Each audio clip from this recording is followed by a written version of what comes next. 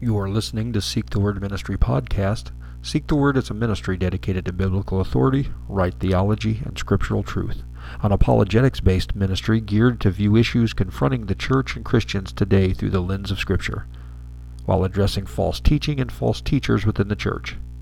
Now your host, Brandon Richie, pastor of Grace Community Christian Church in Plymouth, Indiana. Today's headlines: gay couple mutilates son in attempt at a home sex change operation. Parents training their children to become transgender. Famed so-called Christian author Beth and gay pastor Sam Alberry stand together in calling gay activists brother. And children's cartoon author indoctrinating children on same-sex marriage. Oh, and a look at how the apostles died. All this and a little bit more today.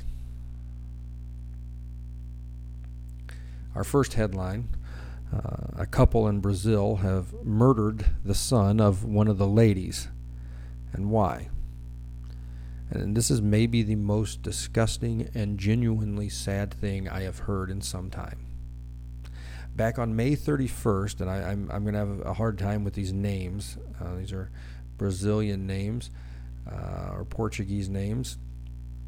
Cacla Damasceno Pescio and Rosana da Silva Candido murdered Candido's 9-year-old son, stabbing him to death in his sleep and then dismembering him. And why? Well, what happened was roughly a year ago, the two women decided they no longer wanted the son to be a boy, and they looked up sex change on the internet. And they removed the child's male organ and attempted to create female genitalia, mutilating the boy. And this is reported to have caused, obviously, great distress and trauma in the child. So they later decided, nearly a year later, that it would be better to kill the child. Understand, this is pure evil. And listen, and please listen to this very, very carefully. Because the secular supporters of the transgender movement are going to paint this as a couple of sick, twisted people and an isolated incident. And they would be correct in their assessment of them being sick, twisted people. But this is not, nor will it be, an isolated incident in the future. Think about this. There are videos online to show how to give a gender change operation at home. That means there is obviously a community for it. More than that, this is the natural progressive state of the debased mind. Listen to Romans 1:18, verse 32. This is an amazing passage of Scripture which explains exactly what is going on in our cultures around the world. Starting with verse 18. For the wrath of God is revealed from heaven against all ungodliness and unrighteousness of men who by their unrighteousness suppress the truth.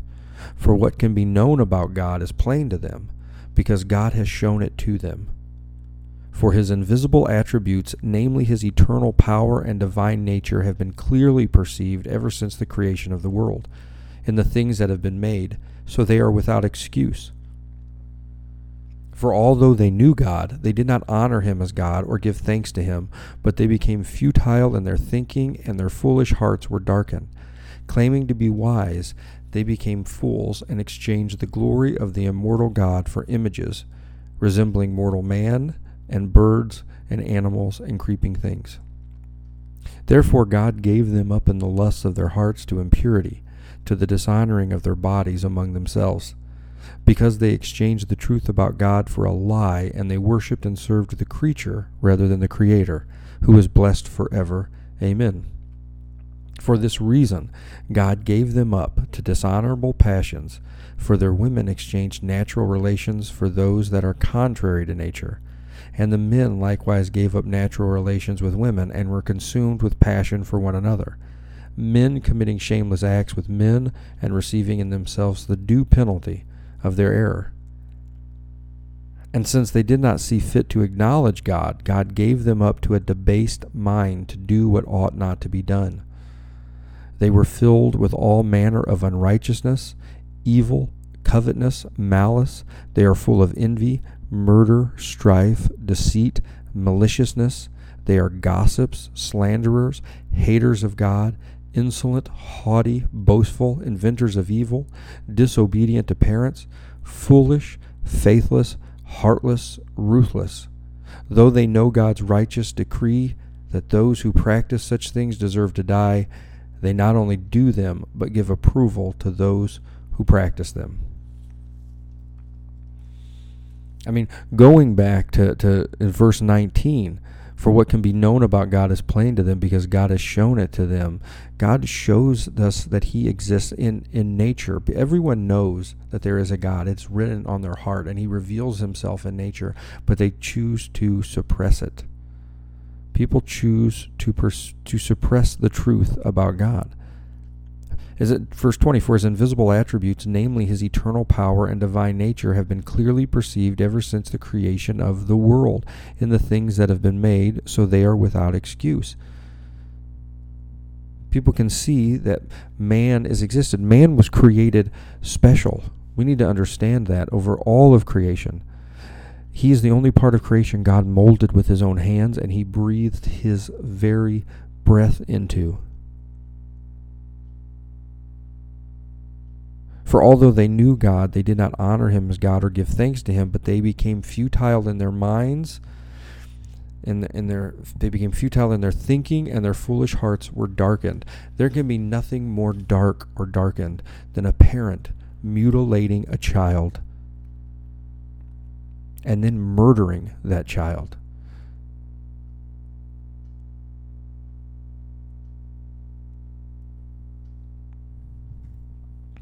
This is the wrath of God. This is the wrath of God. He's turned them over to the debased mind. Exactly what it says in verse 28. And since they did not see fit to acknowledge God, God gave them up to a debased mind to do what ought not to be done. That is the wrath of God. He's saying, you desire this, you want this, I'll turn it over to you. And they're eating themselves alive. I mean, stop and think about this. They are mutilating their own bodies. They are mutilating the bodies of their children. Understand, there can be no greater blasphemous act than to tell God, God, I know more than you, that you are not sovereign, and you made me wrong. So I'm going to change it.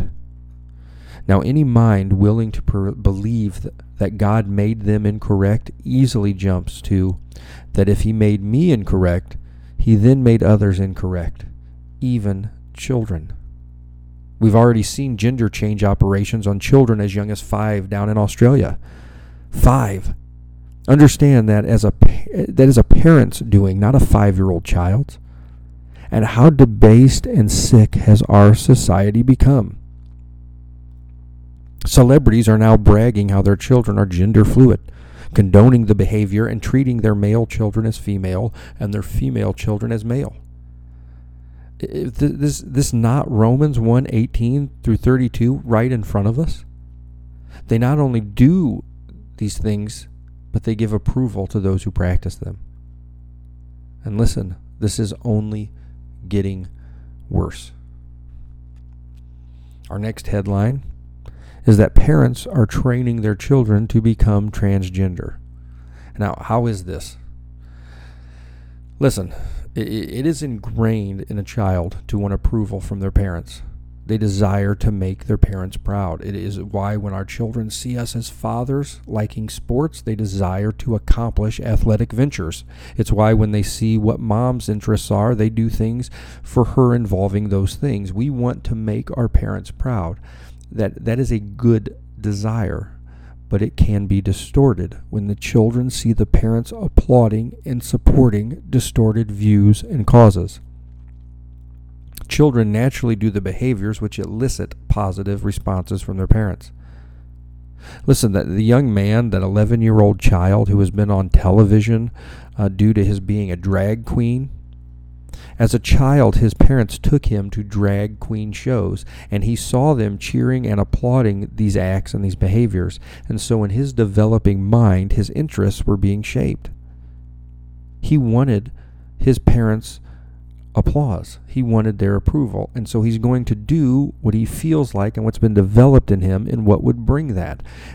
These parents taking their children to gay pride parades where drag queens and transgenders are not only on display, but they're being celebrated.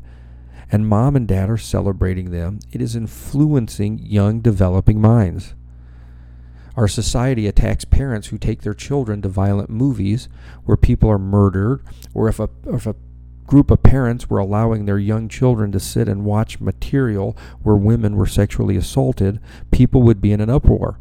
And that would be horrible, and society would come against those parents. Why? Because they're endorsing horrible, violent acts to young, developing minds. And they know, the culture knows, the secular culture knows, the likelihood of those children growing up to be violent and have misogynist views towards women is greatly increased because they're sitting there with their parents watching this stuff, and they see their parents' approval of it. But the culture applauds these young children being exposed to distorted sexual behaviors. Why? Because it fits their agenda. They know what it does to the developing child's mind, and they know the result will be a population that's in the image in which their debased minds seek it to be shaped. This runs into our third headline, because this is not merely in the secular culture alone. This is not exclusive to the secular culture. Our next headline brings it home right into the church, as famed women's Bible study author, but real-life heretic, Beth Moore, is standing shoulder to shoulder with gay, self-proclaimed pretend pastor Sam Alberry. And they are both promoting and PRing the newly created, and listen, I cannot make this craziness up, they are promoting and PRing Eunuch class, which is a class whose goal is to change the church's view on homosexuality. You know, from an actual biblical view to a secular view.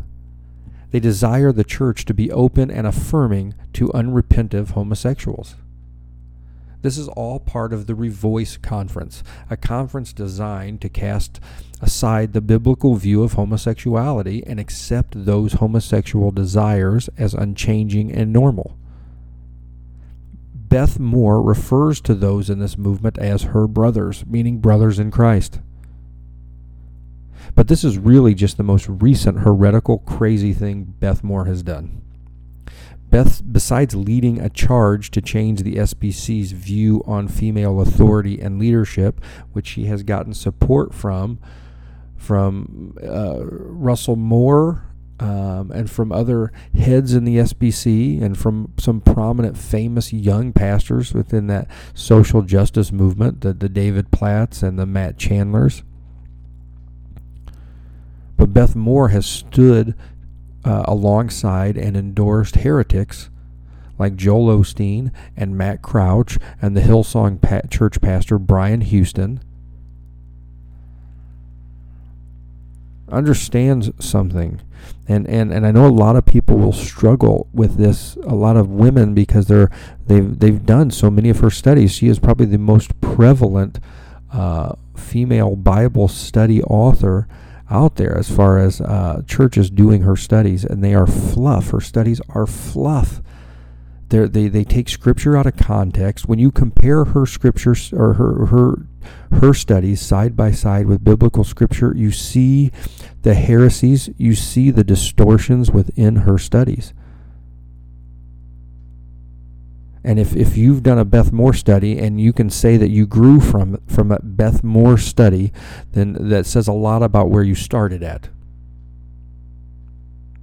We need to be very, very aware of that.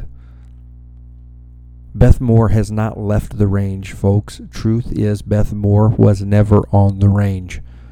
She has always been outside the box of Orthodox Christianity. She has always held to unorthodox, charismatic, crazy views on things. She has stood side by side with charismatics, crazy charismatics on issues, and she is now in full support of the church and the SBC and many of the evangelical churches changing their views from an unbiblical view on homosexuality to a more culturally accepting view of homosexuality. And she has become best friends, so to say, and standing side by side with Sam Alberry on this. We need to know that wolves can be female too, and Beth Moore has been showing her teeth for a while. I cannot emphasize enough to run from Beth Moore, flee from her.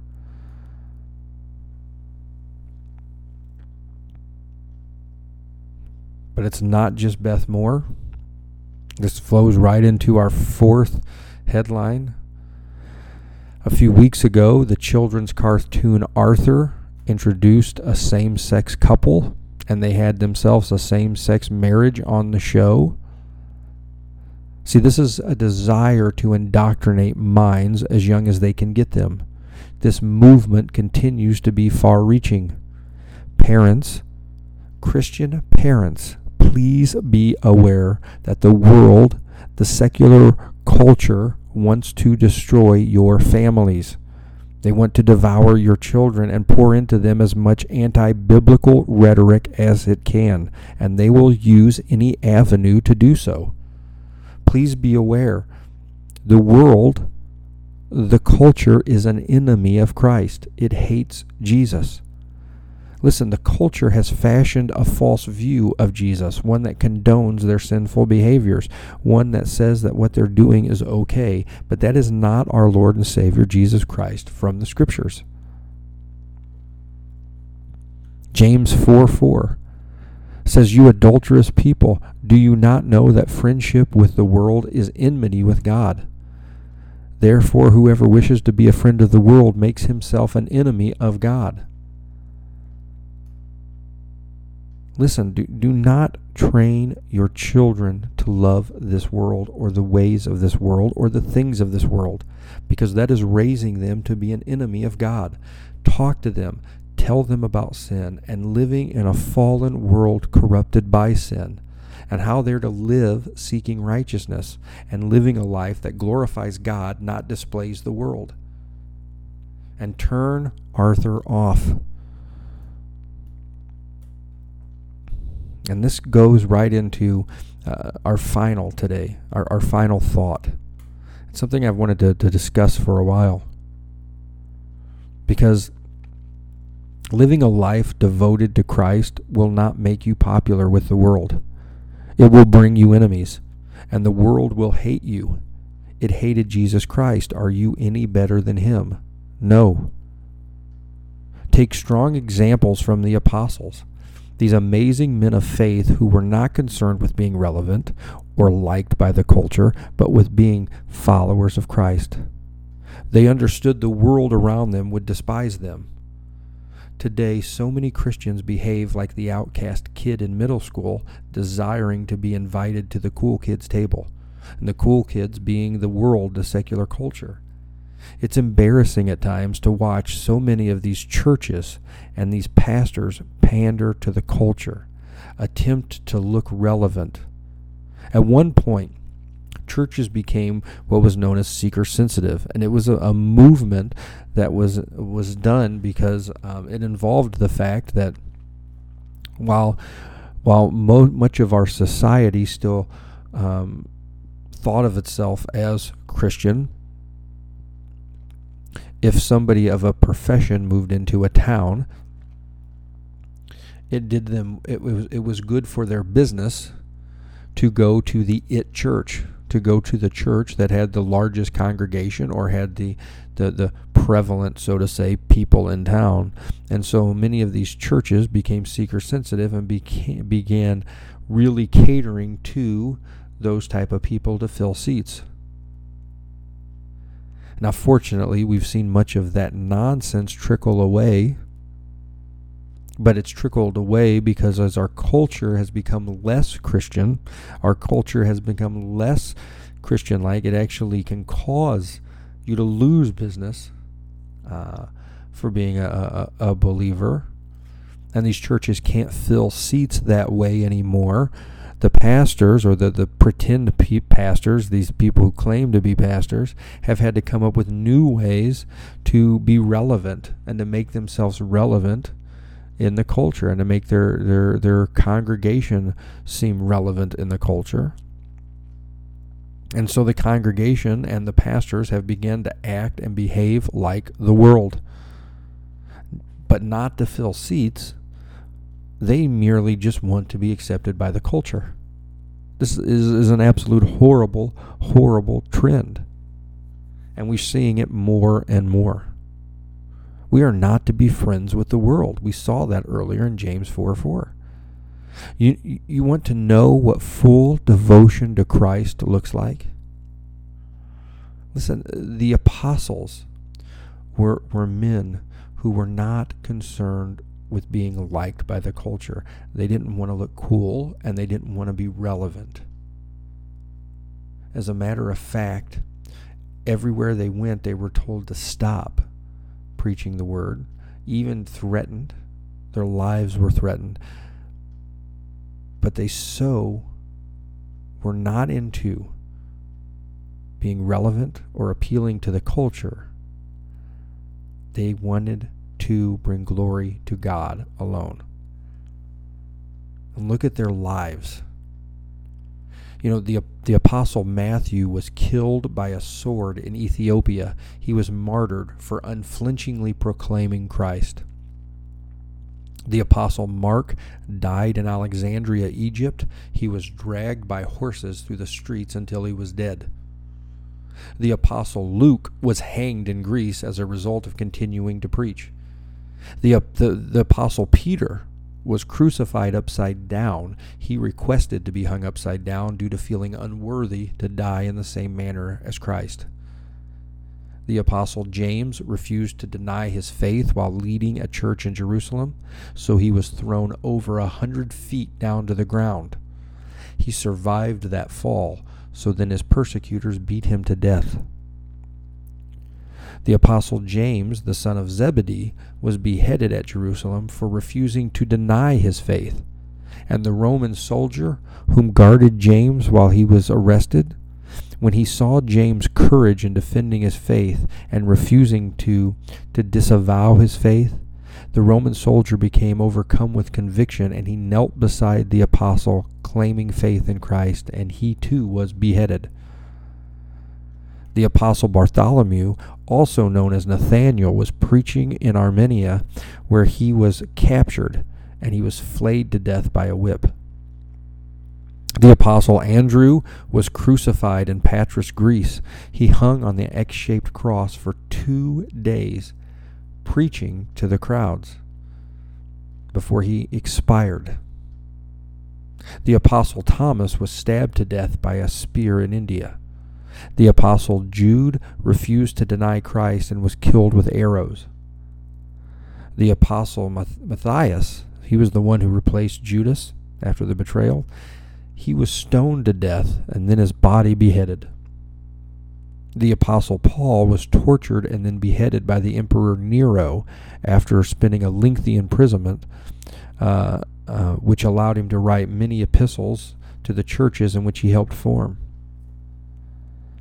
The apostle John was the only one of the apostles who was not martyred. It was very interesting. He was boiled in hot oil in Rome, but he survived miraculously.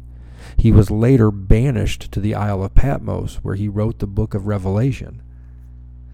He was later freed and returned to what is now modern-day Turkey, dying eventually of old age. He's the only apostle to die peacefully. Listen, these men were not worried about looking relevant to the culture. They did not want to please the culture. They desired to live lives in such a way which brought honor and glory to God alone, and each did just that. We need men like this today. Not panderers, not sniveling cowards, scared the world out there or the culture around them won't accept them.